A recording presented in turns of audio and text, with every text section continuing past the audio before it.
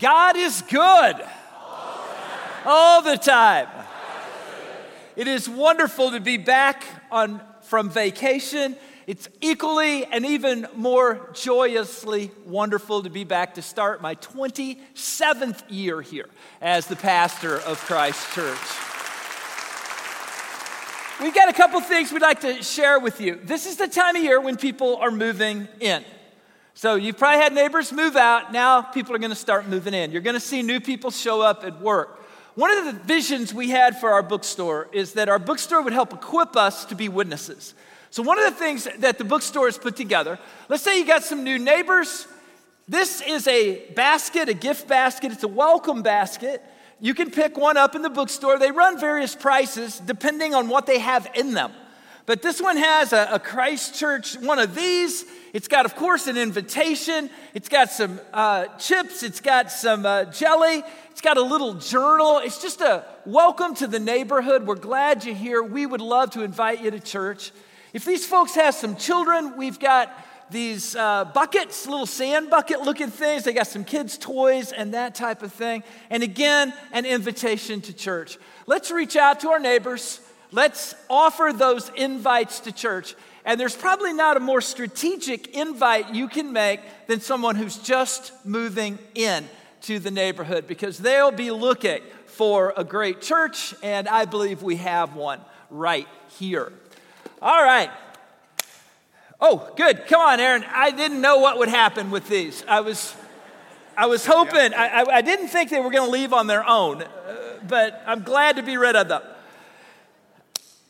Let's get going. Over my break, I played golf with my dad in Nashville, Illinois. It's a well-kept, public 9-hole course. And then in between rounds, we proceed to the Bonnie Cafe in Nashville. The Bonnie Cafe is a buffet kind of place where you can get what we Southern Illinoisans call food regular people eat. It's the kind of food that Grandma made, except for my grandma, Helen, who made TV dinners. It's the kind of place where they don't ask you how you want your fish. You want your fish fried. It's the only way they serve it. It's the kind of place where you don't have to ask for ketchup. And they don't give you little packets. Everyone wants ketchup and a lot of it. My dad is a regular. When in the cafe, the person in charge approached me as I was going to the buffet line, said in a really pleasant voice, "You're Fred's son." And I smiled because I never really know what's coming next. And she continued, "We love your dad here. Every time he walks in, he brings positive energy with him. He lifts us all up." You know, I got thinking about that. What Dad brings is the joy of the Lord. It just sort of walks with him. It's also accompanied by a lot of compliments. He tells them how good the food is and how much he enjoys their service and being there. My dad is the best buffet tipper you've ever seen in your whole life. That probably doesn't hurt either. But who doesn't want some of that? In this world that seems so determined just to grind us down and to beat us down, who doesn't want some of that? And as a kid, we had this little song that we used to sing. Now, when choruses first came out, they got criticized a lot because the lyrics weren't very complex or theological. This chorus is going to prove that wrong, because this has highly theological and really complex lyrics. And I'm going to invite you to sing with me, because you already know it even if you've never heard it. It went just like this. The joy of the Lord is my strength. The joy of the Lord is my strength. The joy of the Lord is my strength. The joy of the Lord is my strength. And they used to say that lyrics repeated themselves in those choruses. All right, you're on with me. You ready? Are y'all ready to go? You got a little energy here? All right, here we go. Let's sing. The joy of the Lord is my strength. The joy of the Lord is my strength. The joy of the Lord is my strength. The joy of the Lord is my strength. Do Do you know any joy of the Lord, people? These folks are emotionally buoyant. They rejoice by choice. They have the ability to brighten the moods of those around them. You know what I call these folks? Human air fresheners. I want to be a person like that. I want to be around people like that. I want to teach people to be like that, and I want to lead a church full of people like that. When we invite people to Christ Church with our 500 initiative, we're inviting them into a relationship with Jesus. We're inviting them into a life-giving faith community. A perfect community? There aren't any of those. But it is a life-giving faith community. Jesus said in John 10:10, I've come that you might have life and have life abundantly. The abundant life is a life of purpose and peace and passion and power. And we're going to call this life this summer the soul salsa, a dancing soul. The soul salsa is Christianity with a song in its heart, some pep in its step, a smile on its face, and some faith, hope, and love flying all over the place. That's the outcome. But how do you get there? Particularly if you feel a long way from what I just described right now. How do you get there? I want to tell you straight up, people who do the soul salsa don't do so because they naturally have a better disposition than you.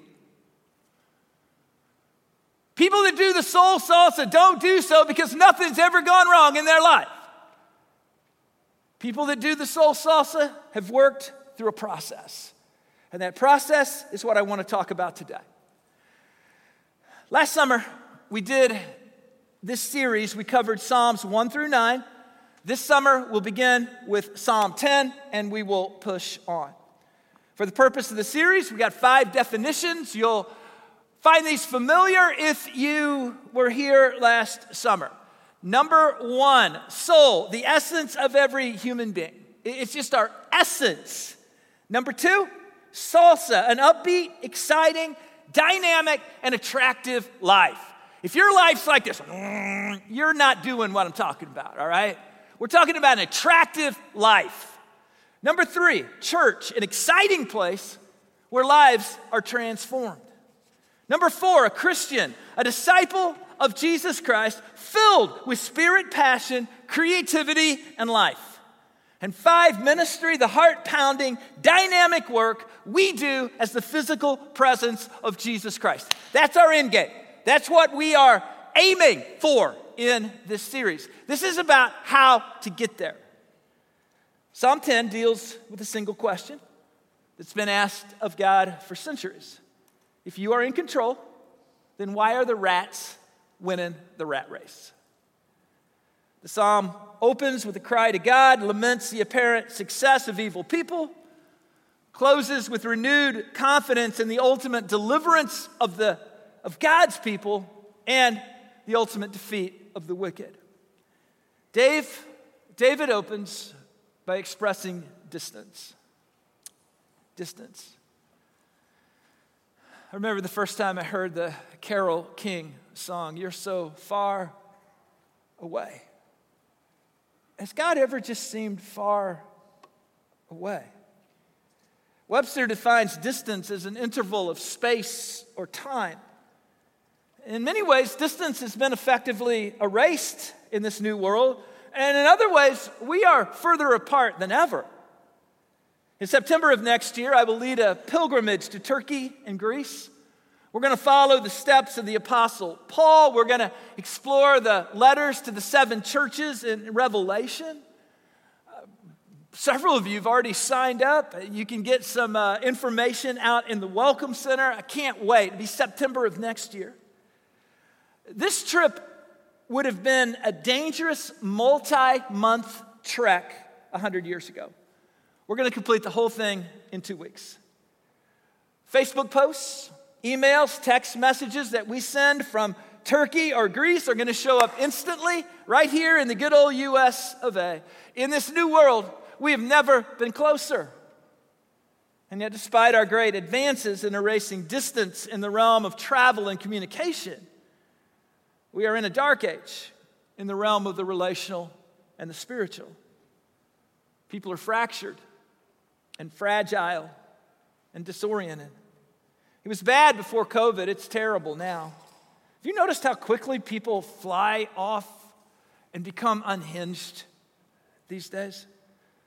A myriad of dysfunctions surrounding family make our relational lives so complex. Just deciding who to invite to a kid's birthday party can be a gut-wrenching nightmare. We can't maintain healthy relationships. We can't deal with disappointments or renegotiate setbacks. So we capitulate to lifeless living. We get lost in our own heads. We try to find some fleeting sense of purpose as we numb our pain. With each broken vow, shattered dream, neglected duty, and abandoned promise, things become more and more complicated. And we find ourselves less and less able to cope. As a result, we are isolated, disconnected from healthy things. And may I say, increasingly desperate. In this new world, we've never been further away or further apart. For all the potential Christianity offers, I believe too many churches have done a poor job in erasing the distance in the spiritual realm. I see people in pews who are spirit-starved and desperate for the hope that Christ alone provides. But many of our churches would prefer to talk about things other than the gospel. And many of our Christian leaders seemingly would prefer to be activists and politicians. Our society longs for universal truth, a moral compass, a non-manipulative template for love, a pathway to hope and reconciliation and forgiveness, but too few churches offer what the church should exclusively offer, Christ and Christ alone. Bumper stickers read, Jesus saves, but sometimes I wonder if we don't need saved most of all. We often seem far more concerned about addressing our political sensibilities than evangelism. We've mistaken social agendas for the kingdom of God. And we're more concerned about personal preference of the people within the church than the spiritual needs of the people in the world. Churches have become distracted, soft, secularized, and whiny. And we've lost our light, and we can't figure out where we've put the salt. The declining American church has forgotten her mission is to make disciples of Jesus Christ. She has not defended the faith, championed strong Christology, insisted on biblical truth, called for repentance, or showed transforming love to the world. And as a result, people have created God in their own image. And when God doesn't meet the job description they have prepared for him, they're disappointed with this distant God who seems unwilling to do our bidding. The Bible declares that God is the same yesterday, today, and forever. So I want to assure you of something this morning. If God seems far away, it's not God who has moved. I'm going to say that one more time. If God seems far away, it is not God who has moved. One thing I love about the Psalms is their brutal, no bars hold honesty. Everything I was told as a child that I shouldn't say or shouldn't question is said and questioned in the Psalms. All of it. In Psalm 10, David asks why God is hiding. He critiques God's work in the world. He offers improved marketing strategies to God. And he says to God things we don't even allow ourselves to think. He confesses things that would make a sailor blush, and shockingly, for all of his trouble, he ends up being declared a man after God's own heart. What is up with that? So what can we learn from David about disappointment and pain and our ongoing frustration that often asks what we dare not ask? God, if you are so good, why are things so bad? I'm going to suggest we can learn quite a lot from the Psalms. And I'm going to suggest until we answer that question, we'll never live the soul salsa life. We'll never live it. First one, oh Lord, why are you so far away? Why do you hide when I need you most? Shockingly, David is building a case against God. He's arguing that God is not being taken seriously by the world at large. And now he's going to present evidence of God's apparent absence. Are you ready? He's saying, God, here's the evidence that people who don't believe in you use against you. First of all, the poor are oppressed. The wrong people are succeeding. People think you are dead. Do you remember when they declared that God is dead? I think it made a magazine. The wicked get away with evil. People are speaking evil. The helpless crumble underneath the weight of the wicked. And the wicked think you are not watching. That's David's case. That's what he's saying to God. I shudder when I think of these things. And yet, have you ever heard a hardcore saint of the Lord pray? I'm going to say it one more time. Have you ever heard a hardcore saint of the Lord pray? Not somebody that sounds like they just got off the Mayflower and they're praying in Puritan. I'm not talking that. I'm just talking a hardcore, grizzled saint of God. You ever hear them pray? I don't mean the first hour. I mean after that. Have you ever heard them pray? They don't talk to God like the rest of us do. They pray as one who is known by God and personally and intimately knows God. They have weathered the storms of life. And they're somehow both grizzled and faithful. Their prayers often sound like an old married couple arguing than what we hear in church. These old saints have lost their filters, and their prayers can be direct and candid and indelicate. I've prayed with prayer warriors. I would say their prayers are sometimes even disturbing. Such guttural prayers remind us that God can handle our frustration. I need you to hear it. God can handle our frustration. God can handle our doubt. God can handle our disappointment. And as we find the courage to express these things to God, we find ourselves struggling on one hand, I get it, but we find ourselves becoming transformed on the other hand. You want to find the soul salsa, you're going to have to walk this path. Verse 12, arise, O Lord. Arise!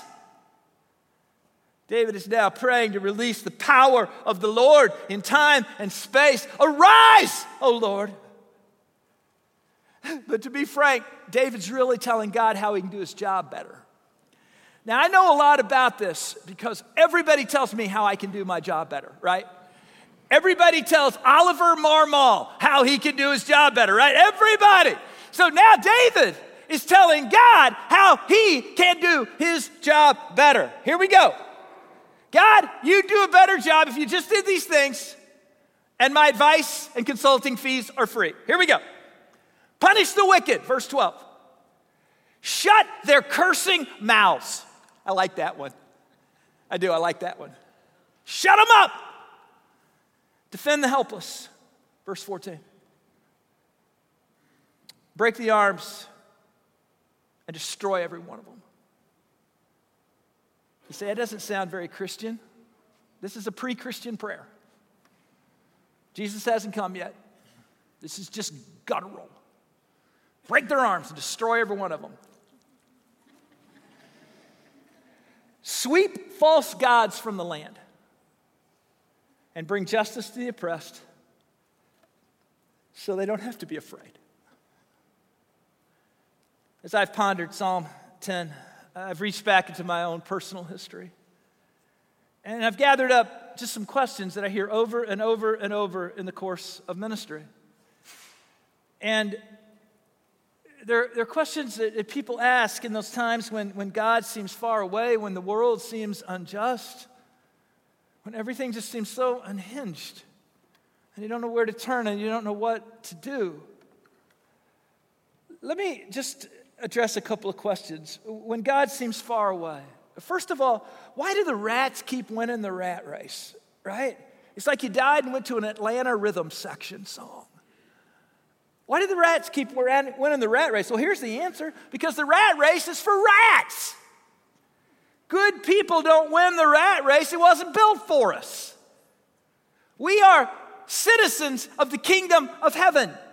The values of the kingdom of heaven are mutually exclusive to this world and to the rat race. So the reality is you can't win them both. You're just going to have to choose. Number two, if God's so good, why are things so bad?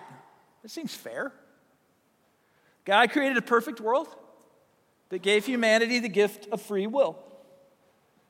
Sin is what we've chosen for ourselves, not what God created for us. The goodness we see in this fallen world is an echo of what once was. It's evidence of God with us and a harbinger of a restoration still to come. The atheist looks at this world and says, if there were a God, things wouldn't be bad. The Christian looks at this world and says, were it not for God, everything would be bad. We've made this mess for ourselves. Flip Wilson, a comedian when I was a kid, used to say, the devil made me do it. The devil doesn't need much help. People are plenty dumb all on their own. Question, why doesn't God stop atrocities from happening? Free will's a door, it swings both ways. If God were to stop all bad things in a micro sense, we simply would no longer be creatures of free will. But I need you to hear that just because God does not stop tragedies from happening, it does not mean that God is indifferent to your pain. And it doesn't mean that the wicked won't one day be destroyed. And it doesn't mean that justice won't one day come. Question. Is sin the only cause of spiritual distance? No. Sometimes it is caused by God-ordained wilderness experiences. These are the times in life where we either get out or grow up. In the Bible, the wilderness refers to the desert. And it was there that people like Abraham and Moses asked, who is God and what business does God have with me? Our wilderness times are crucibles where we are forged by fire. And we will either become men and women of God, or like an unripened grape, we will squirt out from underneath the thumb of God. We can shorten our time in the wilderness, or we cannot shorten our time in the wilderness. I think it's really salient. There are times we are all going to be in the spiritual wilderness. And we can't avoid those times that God needs us there. But I'm going to tell you, we can certainly lengthen the amount of time we spend in the wilderness by failing to learn what God's trying to teach us.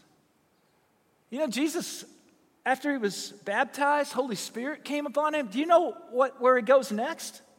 To the wilderness, to be tempted by the devil. Jesus had to go there. He wasn't going there because he was out of God's will. That's where God had him go. He had to spend that time in the wilderness. He needed to pass that test before he was ready for the next thing. He needed to be refined by that fire. But he didn't stay there forever. We will all spend time in the wilderness, but we are not intended to live there.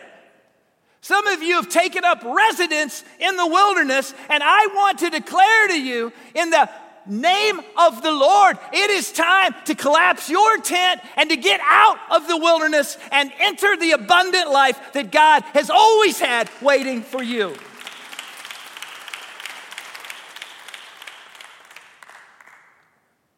Last question. How do I get to the soul salsa dance floor? How do I get from where I am, which may be a really bad place, to where God wants me to be? Get honest with yourself.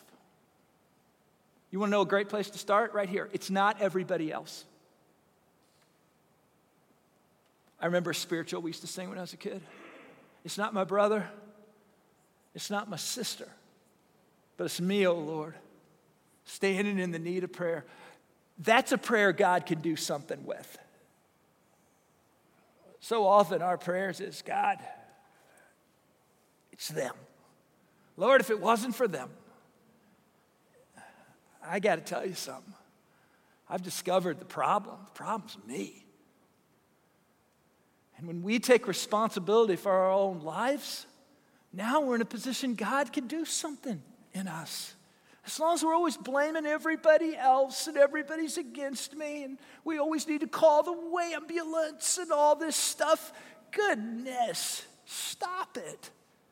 Let's just stop, square up, set our jaws, and look into the presence of a holy God and say, it's not my brother and it's not my sister, but it's me, oh Lord, standing in the need of prayer. And God is going to say, finally, we're ready to get somewhere. Repent of your sin. Well, Lord, I'm more interested in the sins of others. Stop it.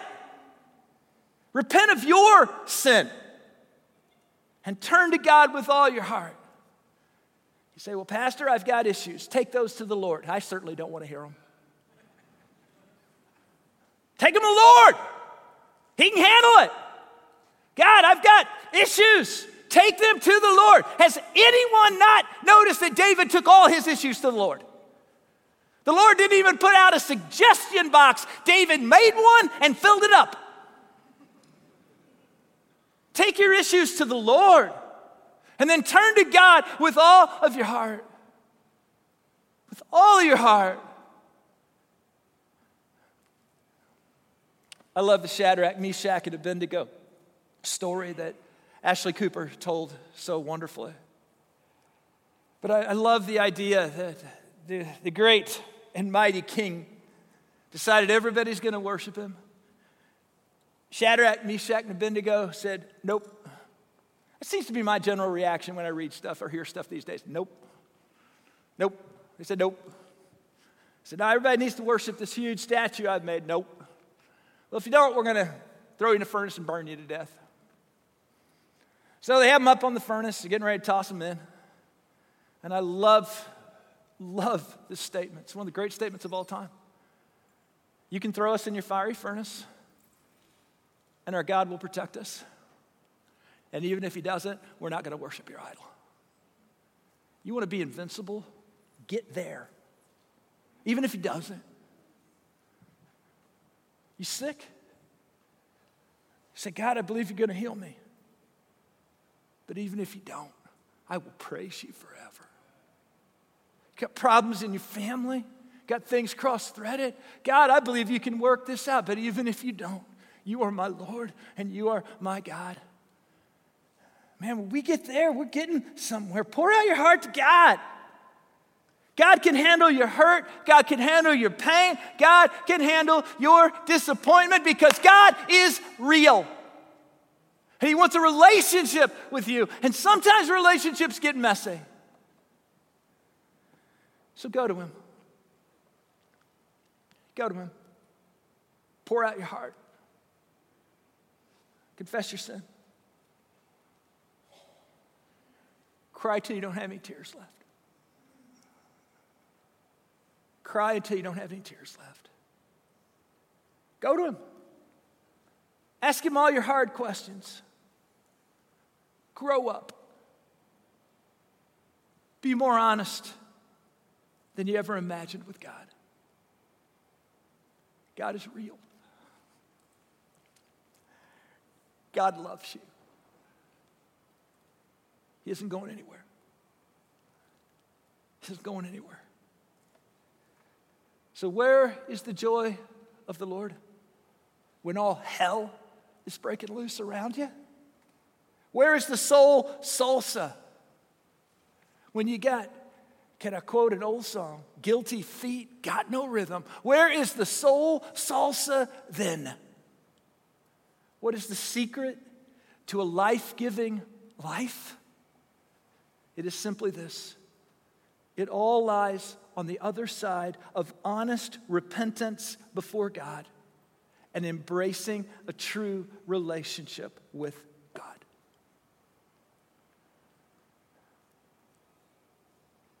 Melissa asked me, she said, "You're starting this new Soul Salsa series, right?" I said, "Yeah." She says, "You're starting with Psalm 10. I said, "Yeah." She said, "Why?" I said, "Because it comes after 9. You see, I truly believe that if we take the Bible as it comes, that over the course of time, we'll get everything we need.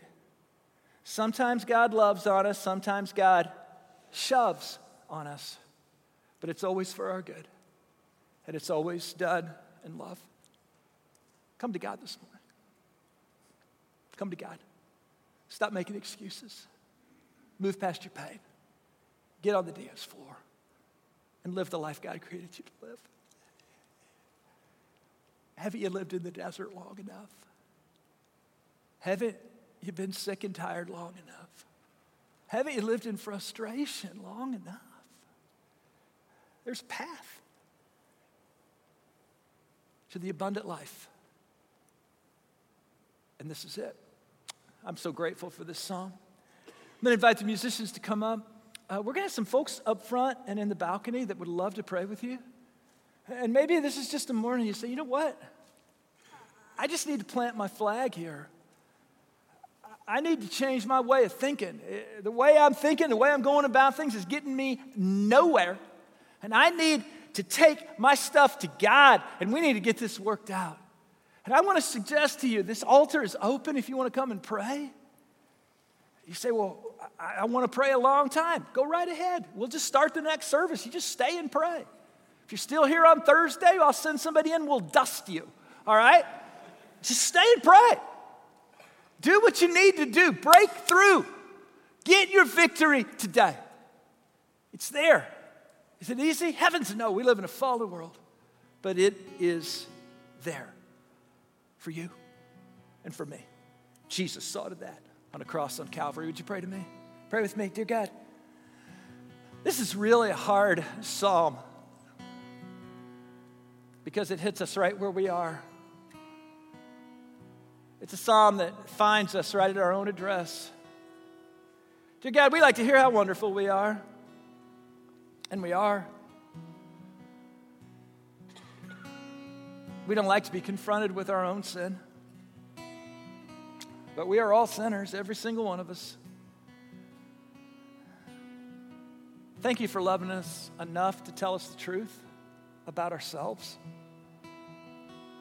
Thank you most of all for loving us enough not to just leave us in condemnation with that truth. But because of the life, death, and resurrection of Jesus Christ, we can find forgiveness and restoration and the abundant life you have for us. Dear God, for some, the dance floor of the soul salsa is not all that far away. For some, they feel like they can barely even imagine that it's there. But thank you for your word. That always starts us on the right path. It always takes us in the right direction. And it always takes us to a place that leads to life. And life abundantly. In Jesus' strong name. Amen. God is real. He loves you. He can handle your pain. Take it to him. Take it to him. Let's stand. Let's just worship.